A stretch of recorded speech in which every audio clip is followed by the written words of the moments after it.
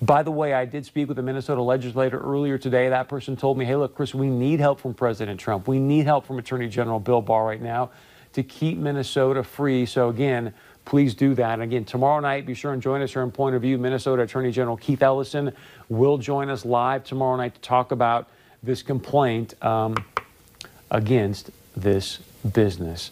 All right, some very sad news happening here. The U.S. Attorney for the District of North Dakota, Drew Wrigley, says more people could be arrested in connection to the death of a 5-year-old girl from the Spirit Lake Reservation. Her foster care parents appeared before a federal judge today. Eric Longy Jr. and Tammy Longy were both arrested by the FBI Friday night. They're accused of beating other kids in their care as well as killing Raven Thompson.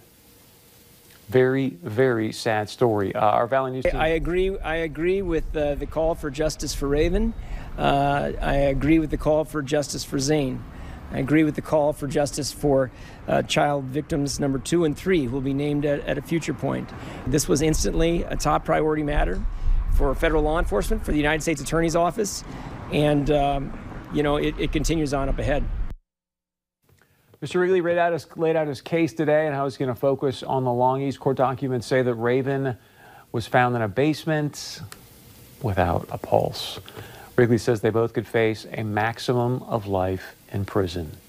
If they're found guilty, let's hope that's the case. All right, very, very important. Earlier today, Attorney General Bill Barr held a press conference with FBI Director Chris Wray. They talked about how, remember the Saudi pilot that was training on our soil down in Florida? He ended up killing 3 sailors, injuring 8 more. Yeah, the guy that we were training on our soil, on our military equipment. What a shocker. He had ties to a terrorist organization. It's disgusting. We talked about this when it happened. What in the world are we doing? Please, somebody out there remind me, why are we training foreign military on our soil again? I am stunned that we're doing this. But you can look into that. One thing that's important to note is that Apple did not cooperate in any way, shape, or form, even though there was a warrant to get into these phones to look at the information about what this guy was doing, tied to a terrorist organization. Apple did absolutely nothing. But then FBI Director Christopher Wray went on to say, or actually it was Bill Barr said, but guess what? Apple's doing all they can to help out commie regimes out there. When it comes to communist regimes, they're saying, hey, here's our phones. You want to censor people? Have at it. Do what you need to do. Just want you to know what's happening here, all right? But one of the first questions at this press conference today was about President Donald J. Trump suggesting that President Obama has committed crimes. You've seen President Trump tweeting out a bunch, hashtag Obamagate. So I want to play a couple of clips for you because it's very, very important. On Wednesday night, we're going to have former acting Attorney General Matt Whitaker on the show. What I'm going to play for you right now is Bill Barr, basically his full answer. I'm breaking it into 2 parts. The first part's a little bit longer than the first one, obviously, but I just want you to listen closely because what have we been talking about on the show now, probably since day 1 of Bob Mueller, right? Please, let's make Lady Justice blind again. That's all we're asking for. If somebody did something illegal, they did something wrong, okay, let's indict, let's prosecute, let's go through the process, but let's just do it fairly because right now it seems like we're living in a 2-tiered justice system. So I bring that up. Please listen closely because Bill Barr was asked, hey, what's your take on President Trump suggesting that Obama and his administration and Joe Biden should be investigated for crimes? What happened to the president in the 2016 election and throughout the first 2 years of his administration was abhorrent. It was a grave injustice, and it was unprecedented in American history. The law enforcement and intelligence apparatus of this country were involved in advancing a false and utterly baseless Russian collusion narrative against the president.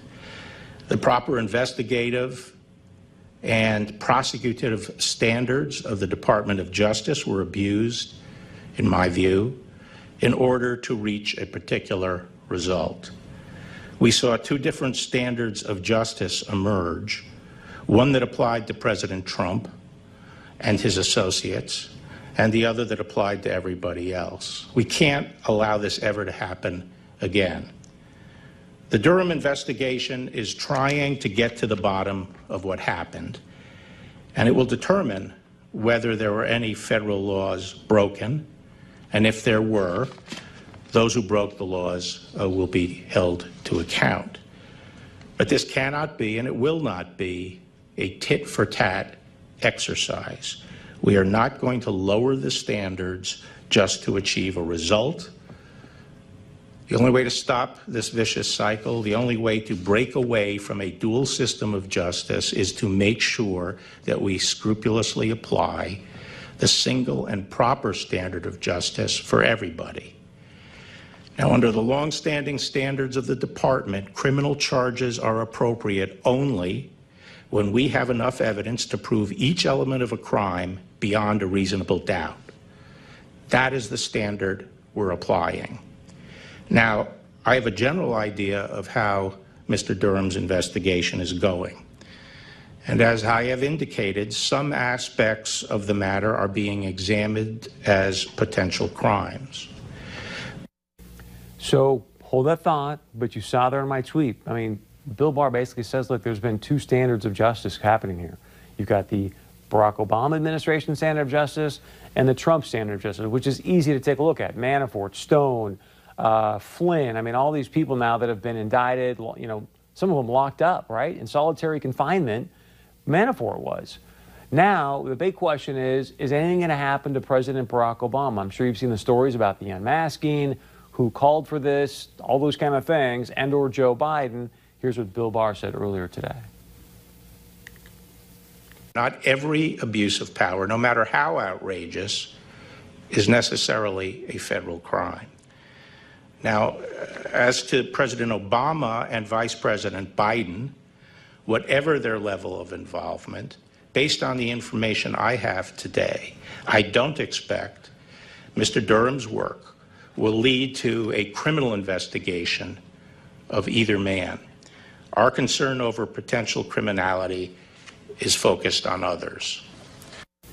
That was the headline of the presser. Based on the information he has right now, and again, who knows? I mean, Barr obviously could just be saying this. There could be a lot more information coming, but based on what he has right now, he says he does not believe there will be a criminal investigation into President Barack Obama and or Vice President Joe Biden. Please share your point of view with me on that. Also, I want to invite you to join our Fighting for the Truth email club. It's very easy to do. Just go to our website, povnow.tv. Simply put in your email address and be sure to get all of our outstanding segments, interviews, and information right to your email, I should say, right to your email inbox. All right, please share your point of view with us. A lot to digest there in that opening segment, but email us, text us, leave us a voicemail. We got much more coming up right after this.